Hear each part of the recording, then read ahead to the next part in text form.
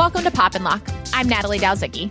And I'm Landry Ayers. Well, Landry, I am simply speechless. I thought I had seen it all. Aliens, Predators, Ghostbusters, you name it. But recently I've learned that the only good bug is a dead bug.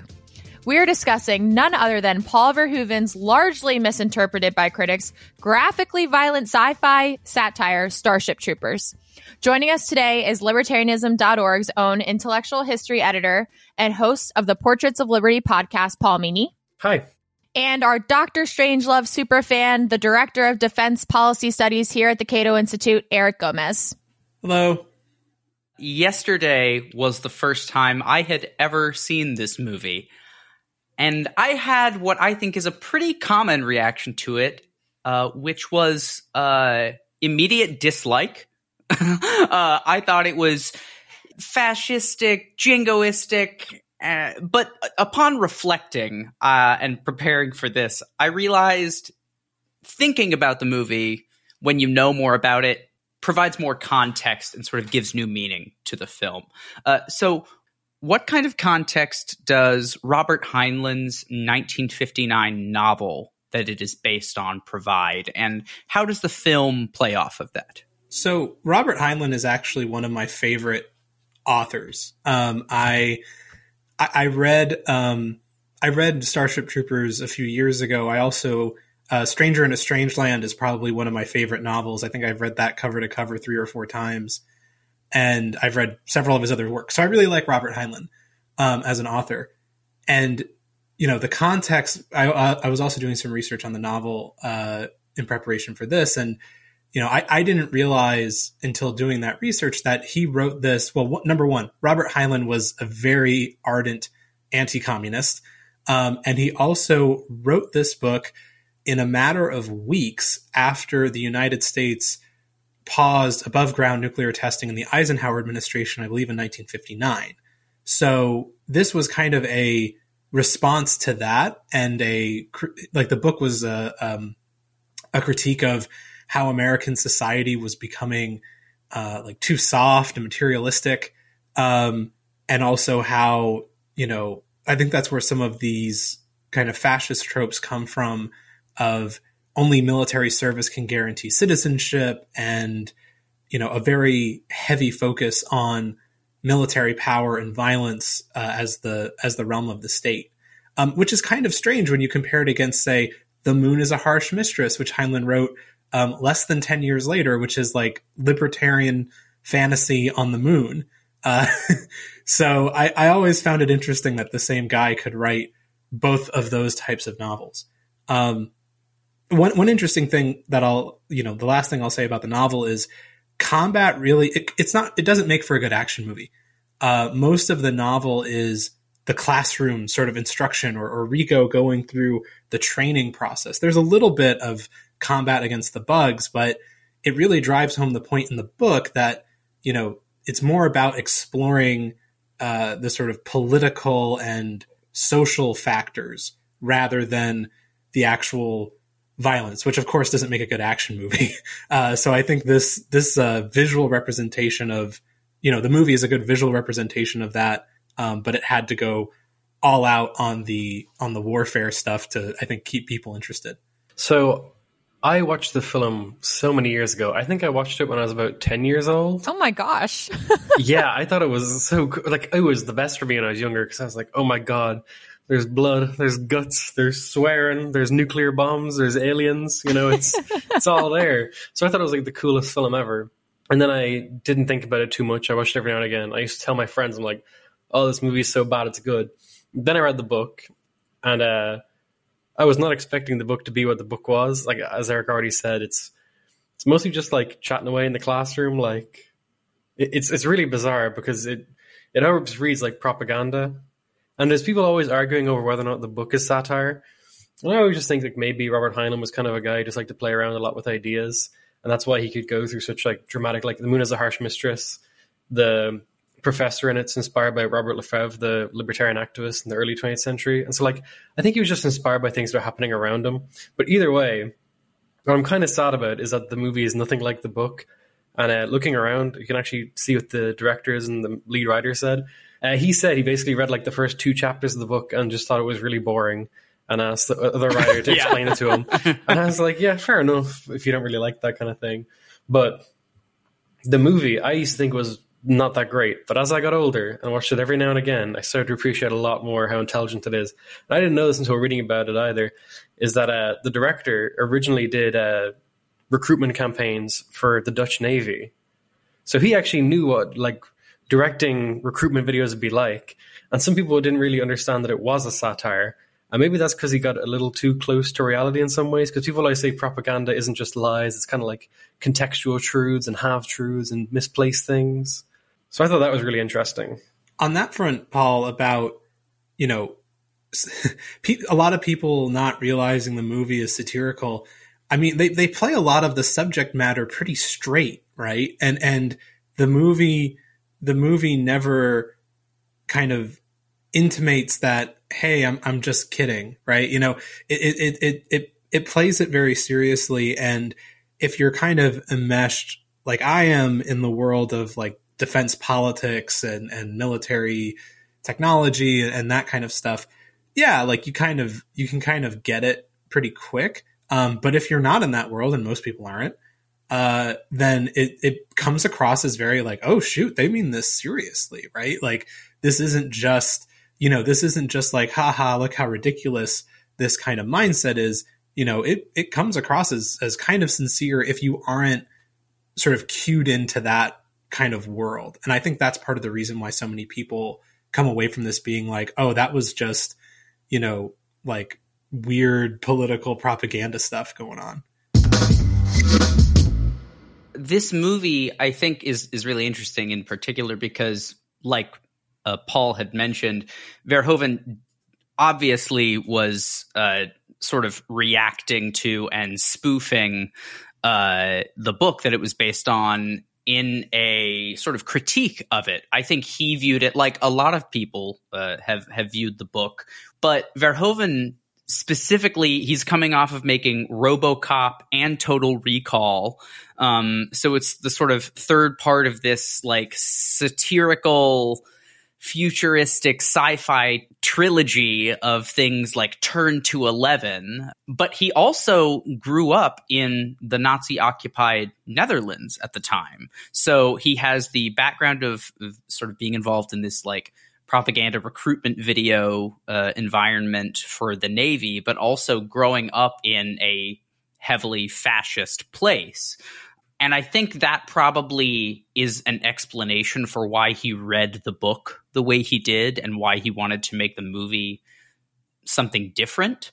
And I think if you don't know that, there's very little in the movie that winks at the audience to say this is satire. But as soon as you know that, you're keyed in and you're sort of in on the joke. And I think it would be helpful to draw a line between successful satire and successful satire.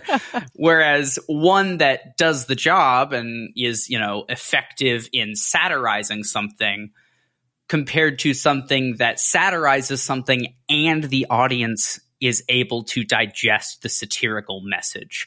And that, I think, is the big problem I had with this movie, is it does a very good job of satirizing fascism and ultra-conservative, militaristic culture, but it does so at the expense of the audience, who, if you're not in on the joke, you really lose a lot of what makes the commentary really biting and incisive. And I actually think much more interesting than when I watched it. I think thinking about this movie is very interesting. I thought watching it for the first time, I was like, this is an hour too long. Yeah.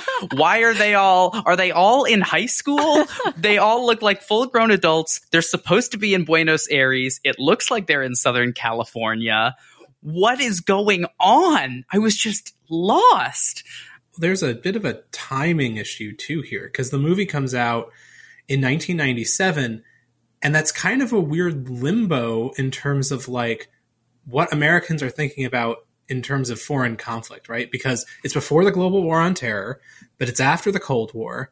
The book was a product of the Cold War. So you kind of have like the Bugs as like a communist society, right? But if it's coming out in 97 when, US's unipolar moment and biggest, baddest military in the world and things are kind of relatively calm and peaceful, then, there's not that like kind of stuff happening in the background of people's lives that they can easily filter this through. So I think that might also have some impact to do with it. But then it's like, if this movie came out, 2002, 2003, maybe it has a different reception because then, war or conflict against a foreign adversary is more in the backdrop of everyone's minds when they see it. So I wonder if that had something to do with it. I was going to say on the topic of satire, one thing I have a problem with is that people always say, "Oh, it's so hard to tell if it's a satire," and I get frustrated with that a lot because I feel like the movie plays it very quickly, and I think the original book was written to be kind of like a utopia, but whenever someone writes about a utopia, you can always tell what their dystopia is because that's what they exclude.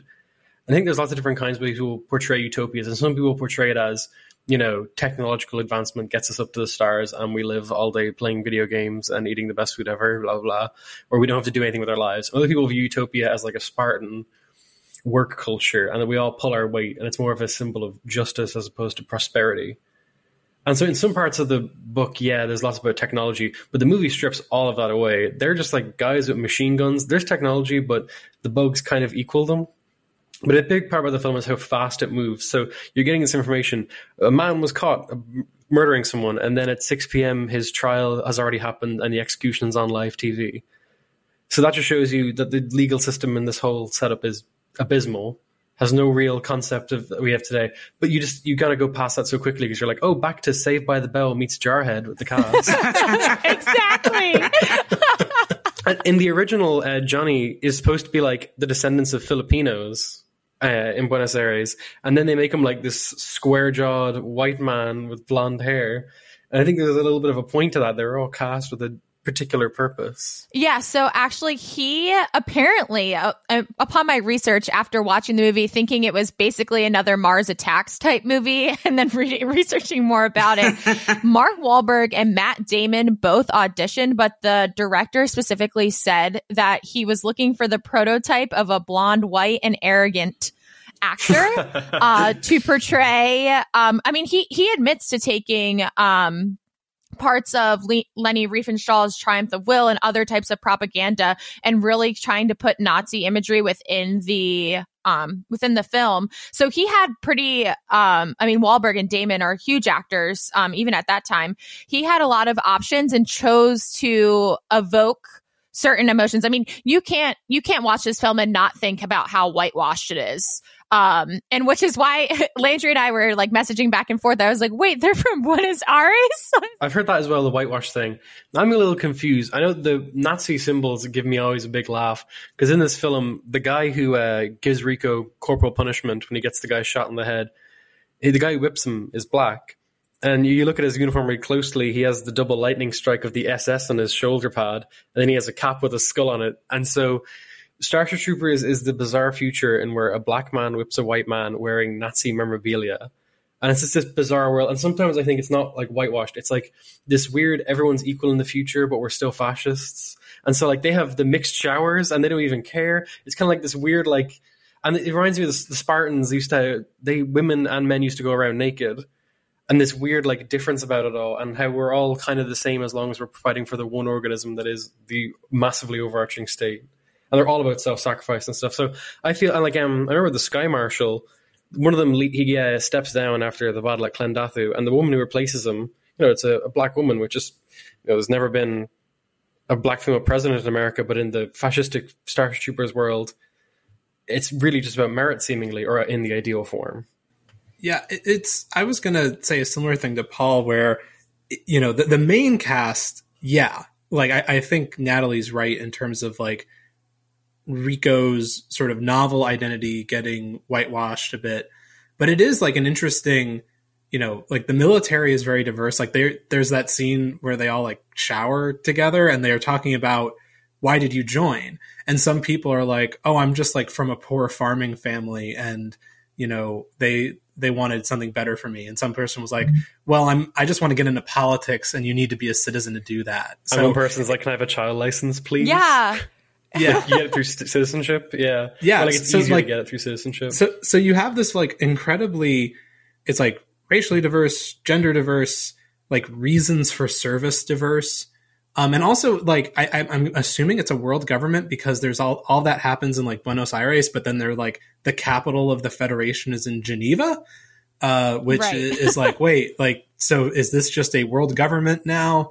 But you know, I don't know. I thought that was like an interesting thing. And I think Paul raises some good points there about like, you know, hey, as long as everyone's a good fascist, then we're all on the same team and we got to worry about the bugs, like uniting against, you know, the alien threat, right? Like the thing that's out there that isn't human. That's a common trope in a lot of like, so the sci-fi things of like, oh, there's bad stuff beyond the stars. Well, shoot.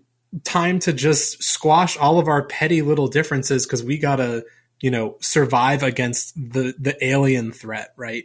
So I think Independence Day, Mars attacks. I was gonna say that Star Troopers is almost like a completed fascist society in which they've won the war, they've overcome the struggle, and now they've realized the reality of fascism.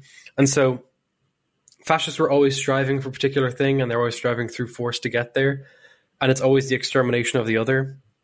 You know, whatever group you want to make that.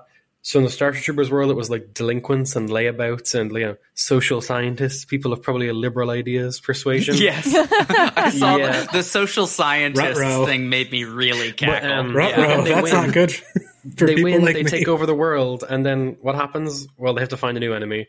And when, I love the movie, again, like people don't understand it's a satire because they don't pay attention to those 2-second little clips. They show the map of the universe and where Earth is and where the bugs are. And the distance is just like astonishingly massive.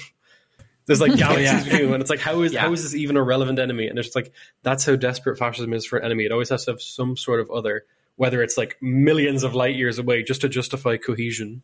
It's clear on the other side of the Milky Way.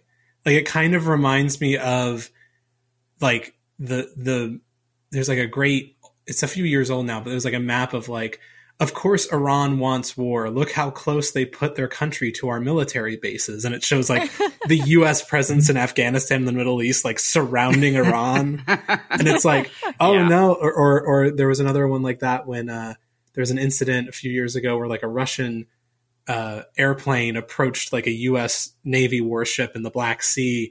And there was all these reports of like, oh, like Russian airplane gets too close, like unsafe. And then someone drew a map. It's like, here's where the United States is. Here's where Russia is. Here's where the warship was, like next to Russia. Like, who was too close to whom? And it kind of, you know, when I saw that sequence that Paul referenced, you know, that jumped into my head because it's like, yeah, you know, why do you need to, you know, there's a whole galaxy between you two, right? You'd think that would be enough space where both could like not have to attack each other, but yet it's not.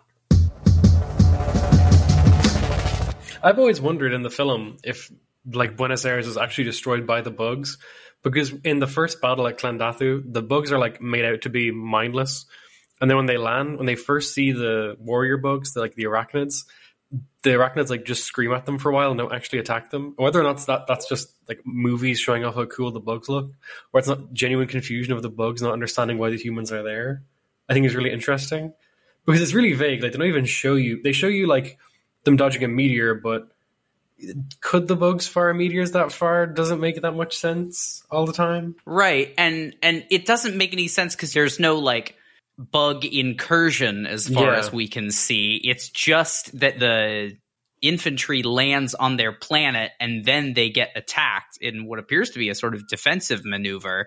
The only type of real menace we see from the bugs that they're, you know, enacting is when they suck the brains out of Xander in the cave at the very end. And I was waiting for when they like hold it up in front of the giant bug face. It's just so gross. I was waiting for the bugs to be like peaceful and to be like, and now we will give you a place to live, and that they weren't killing any of the troops because they were like giving them a peaceful place to live or like something like that. I was just waiting for that to be the twist, but that wouldn't be satirical. That would be like an earnest ending where everyone would be like, and now you see the error of your ways, and you realize that the bugs were actually just like us all along. And they were like, nope, the bugs have to be evil. They have to eat your brains. They have to suck them out with a weird tentacle needle thing. So I was going to say, on the topic of psychics, I think it's a big part of the film that not many people really pick up on, in my opinion. Maybe because it's not extremely blatant to begin with. I've watched this movie so many times since I was 10. I'm such a loser. But one of the big things I found amazing was at the beginning of the film, they're showing off an autopsy in the classroom and they have this random little bug. And the teacher talks about how this bug is, you know, one of the characters is like, why do we even bother doing this with this stupid bug? And she's like, stupid bug? Like, this small thing has no sense of consciousness, no sense of self. It doesn't feel pain. It just follows orders. And you're like, oh God, that's a terrible life to live.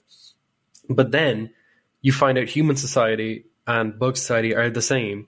Carl has psychic abilities that he develops later on to actually give Rico ideas of where the brain bug is. So both human society and bug society have like a psychic cast at the top that tells everyone else what to do. And the only difference between humans and the bugs is that the bugs on the lower end, the warriors and the workers, are like fearless and have no sense of self.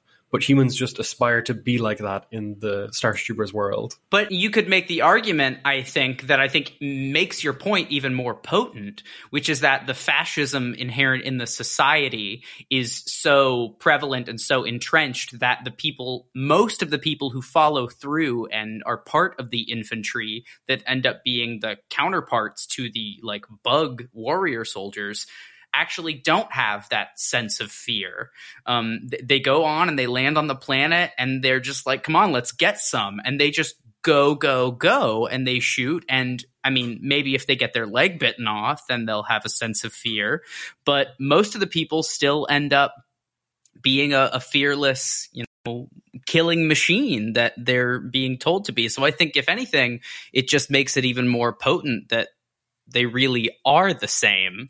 I'm curious about how did humanity spread across the stars? Because you see when like Rico is handing in his paperwork, right? Or when he's going to class, his instructors have those like horrible injuries. Like one guy's missing like 2 legs and 1 arm. One guy's missing his arm.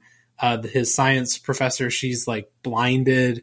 And where did they get those injuries? Presumably they didn't get them fighting other people on Earth, because there's other human settlements in the stars. So is this like the first time that the humans are encountering the bugs in a war? Have we just like exterminated other alien species to get where we are?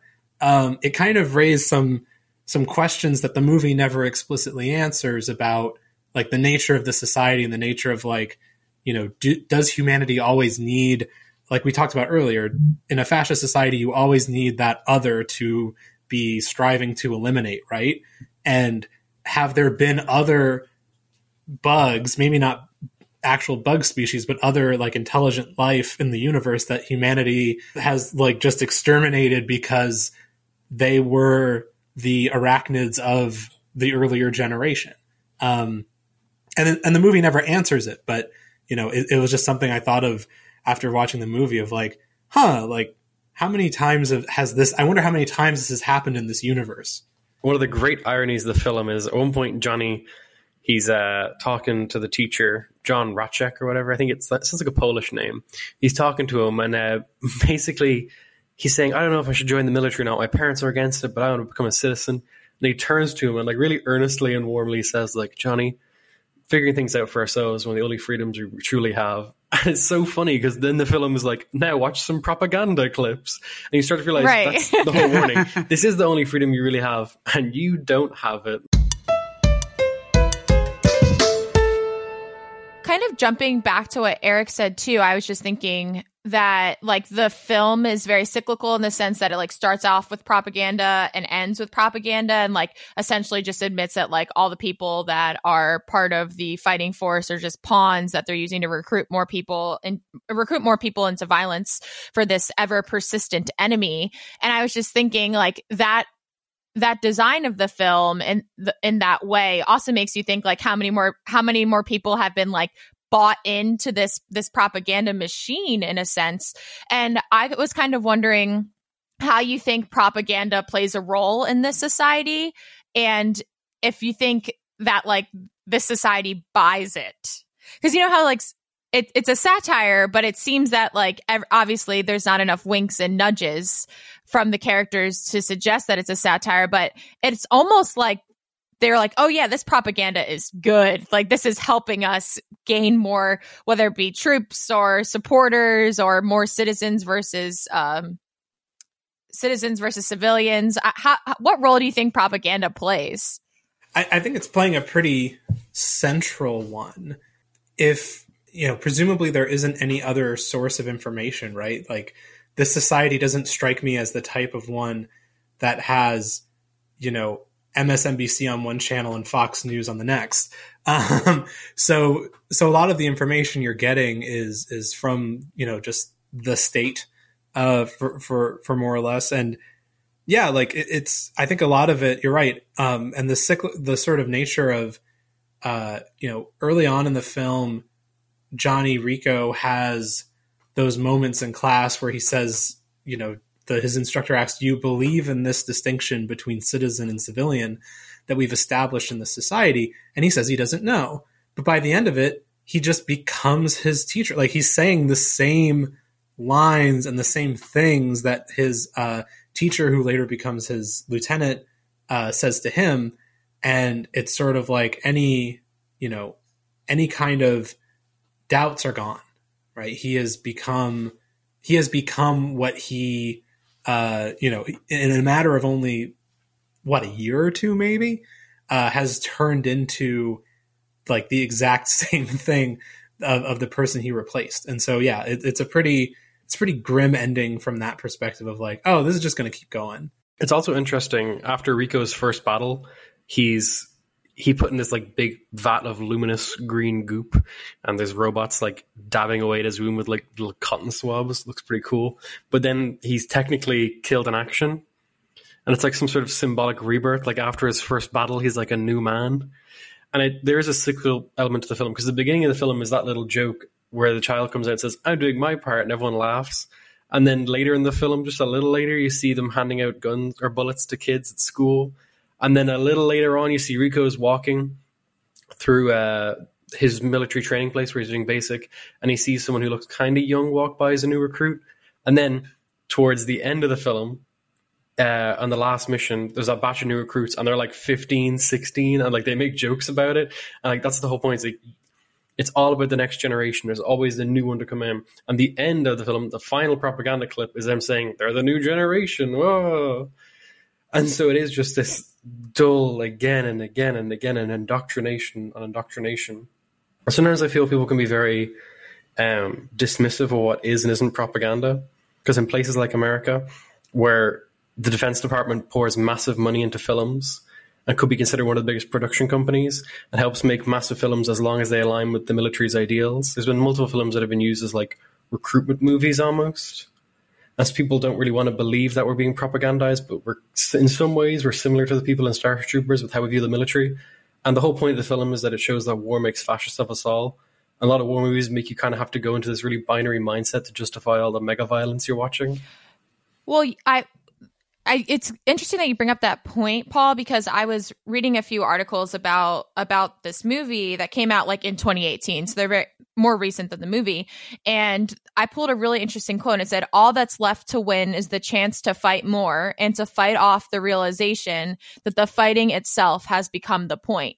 So essentially that like violence is what they're after, and like perpetuating violence. And we've talked about this a few times on the show now about these movies that like the point of the movie is violence, and the fact that we're watching it is like us buying into this fact that we think this like hyper violent society is something that is entertaining to us, which is like kind of messed up in a way.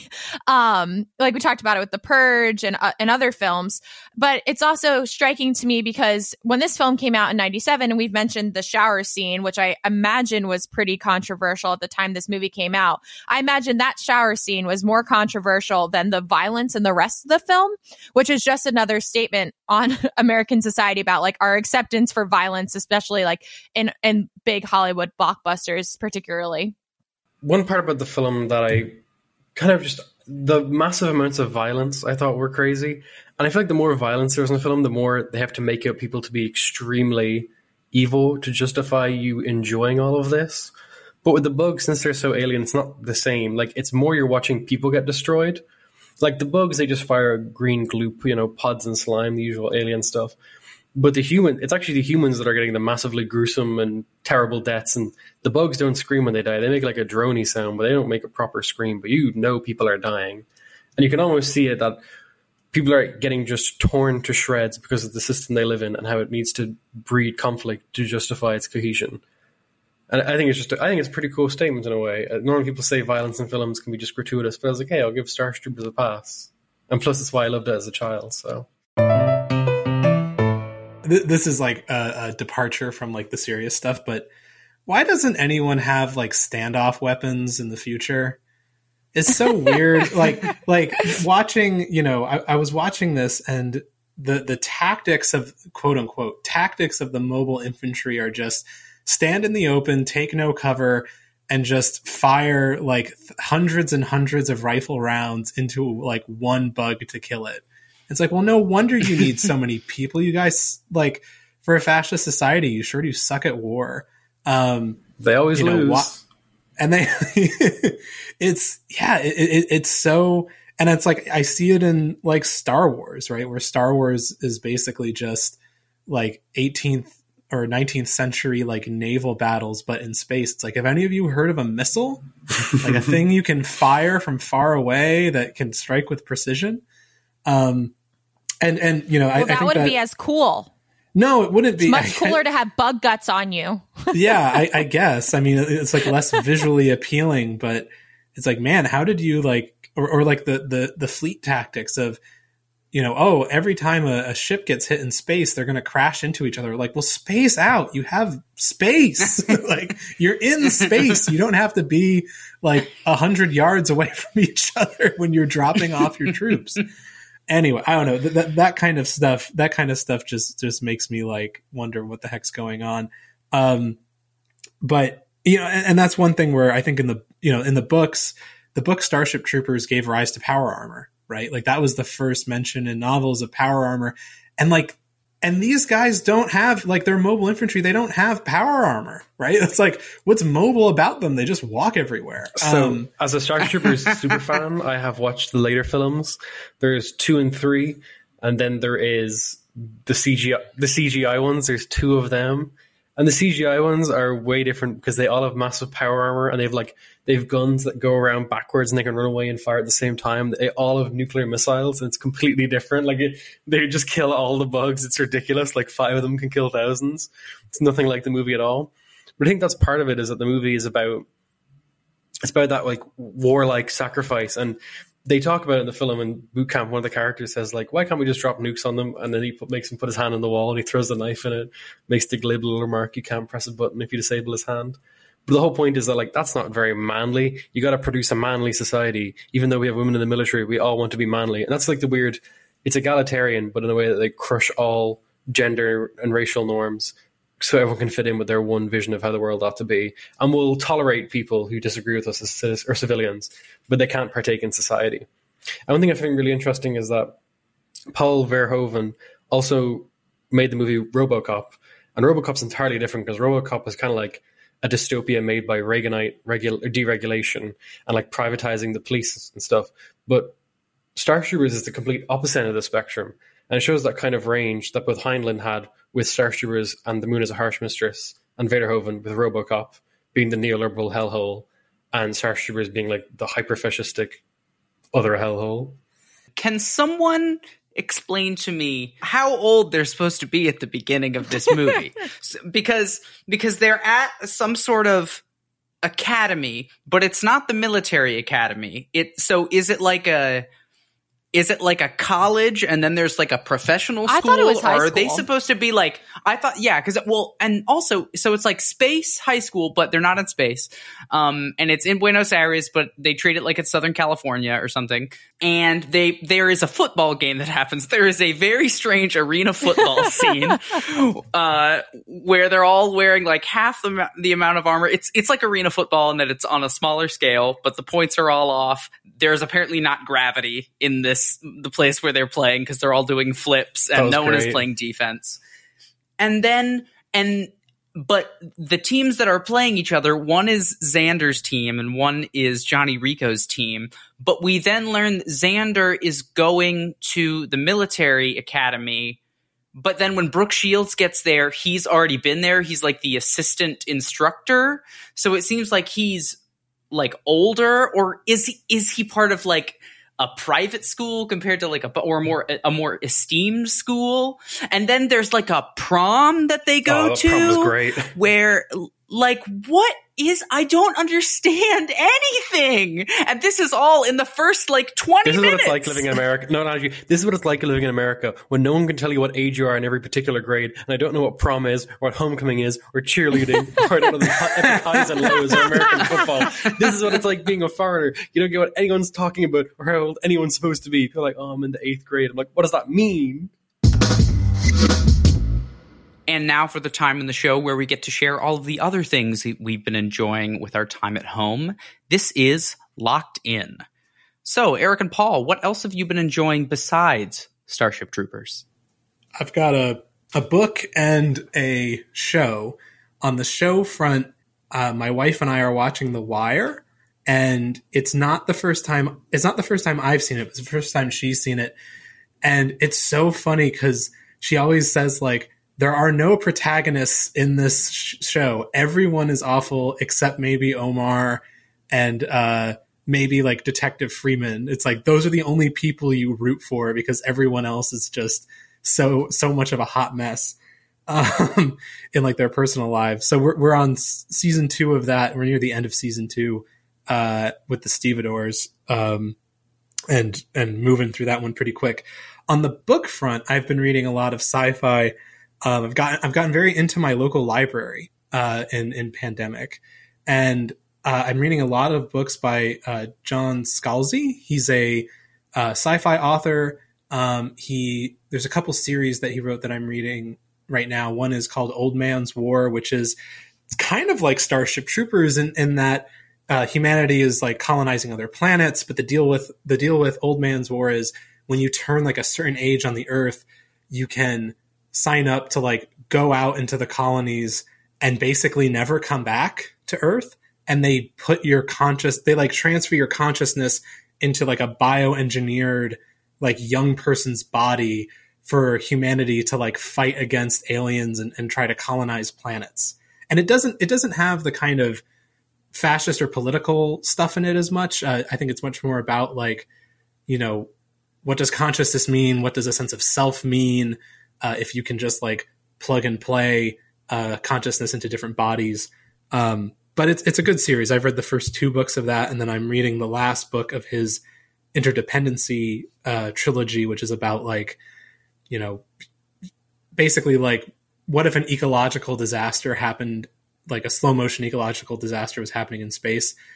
I'm reading it as very much like, you know, global warming, where in the book, the way that humanity exists in a bunch of different star systems, but none of their systems can like survive on their own. They're all interdependent on each other. And the way that they get around is this like phenomenon called the flow, which allows for like quick travel in between dispersed star systems. And what happens in the book is like the flow is collapsing, right? Like this thing, like this, it's not like physical, but like this thing that we use to make this whole system work is slowly going away, and what the hell are we going to do about it? So it's a very good book. I would recommend, you know, John Scalzi as an author very highly for like new, fresh sci-fi. So I don't read an awful lot of books that aren't political philosophy and history because I'm a massive loser. But I have been watching two really cool things. So the first one is a movie called The Platform. It's a Spanish film. I think it came out last year, or at least that's when I watched it. And it was one of my favorite films of the year.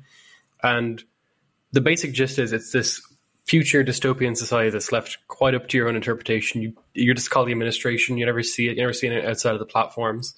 It's this weird rehabilitative center where you go in, you're assigned a random roommate on a random floor, and then at the top of the entire structure are people who make this massive table of food, like lobster and cake and pasta and everything. It's like the entire Cheesecake Factory menu is right there. And then it goes down, and everyone has a minute to eat. And if they keep any food on the floor, eventually they'll be like heated or frozen to death. And it's about people at the very bottom. You're assigned the floors randomly as months go by. Like every month you're assigned a different floor. But if you're at the very bottom floors, there's no food and everyone starts eating each other. And the whole movie is about people trying to survive in this situation. Yes, it's very odd and it's very hard to get people to watch it. I tried to get my dad to watch with me and he's like, everyone's going to eat each other and it's all in Spanish. I don't want it. But he actually watched it and liked it. That's a really cool movie, which is all about spontaneous solidarity is the theme. And it's about them trying to send a message. But I think it's really good. But the other thing I've been watching is a show called Love, Death and Robots, which I think is a Netflix original. And it's an anthology series. It's like, I think there's a season of it on Netflix. There's 2 seasons now. It's 19 episodes. They're all different themes. But one of the ones I watched was called, oh my God, I think it was like Secret Invader or something, or Secret Invasion. It was about the US Army in Afghanistan, but 2 members of the army are werewolves. And in this future, there are just people who are werewolves and they're part of the army. And it's about the discrimination they face for being what they are and the war they fight in, but also knowing like they're fighting for a nation that they're not represented in at all. And people hate them and call them dogs and whatnot. I think it's a really, really weird story. And it really goes on about the army in a very interesting way. But yeah, it's rare for me to have 2 things, let alone 1. So I'm proud of myself. On my front, I just started reading The Silent Patient. It's another fiction book that is about a woman who murders her husband and then doesn't talk at all during her trial. They put her in a mental health institution because of her history before she murdered her husband, and she still hasn't talked yet. And I'm about 100 pages into the book, and it's like they're trying to find different ways to try and get her to speak again. And it's very interesting. And then I recently started The Leftovers on HBO. It's not as good as the probably 30 people that recommended it to me said it was. But I'm going to try and get through it. I also want to start The Undoing, which has been buzzing lately on Twitter, another HBO show. But other than that, I've just been hanging out at home. And, the L.org team started a Sherlock Holmes mystery, which we hope to finish soon. We spent a solid amount of time running around London finding clues for our murder mystery, but I won't give it away since we don't know what happened yet. I'm living on the edge of my seat. One show that I've been really, really enjoying and rewatching has been Peaky Blinders, which you can watch on Netflix.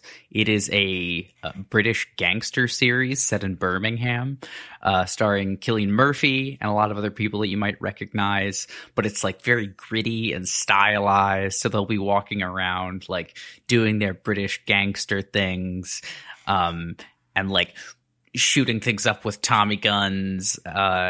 But then they'll be like playing Arctic Monkeys and PJ Harvey and Nick Cave in the background while it's happening. So there's this like gritty modern soundtrack, which is one of my favorite things that shows do now, is to put modern music on like period pieces. They do it in Lovecraft Country sometimes.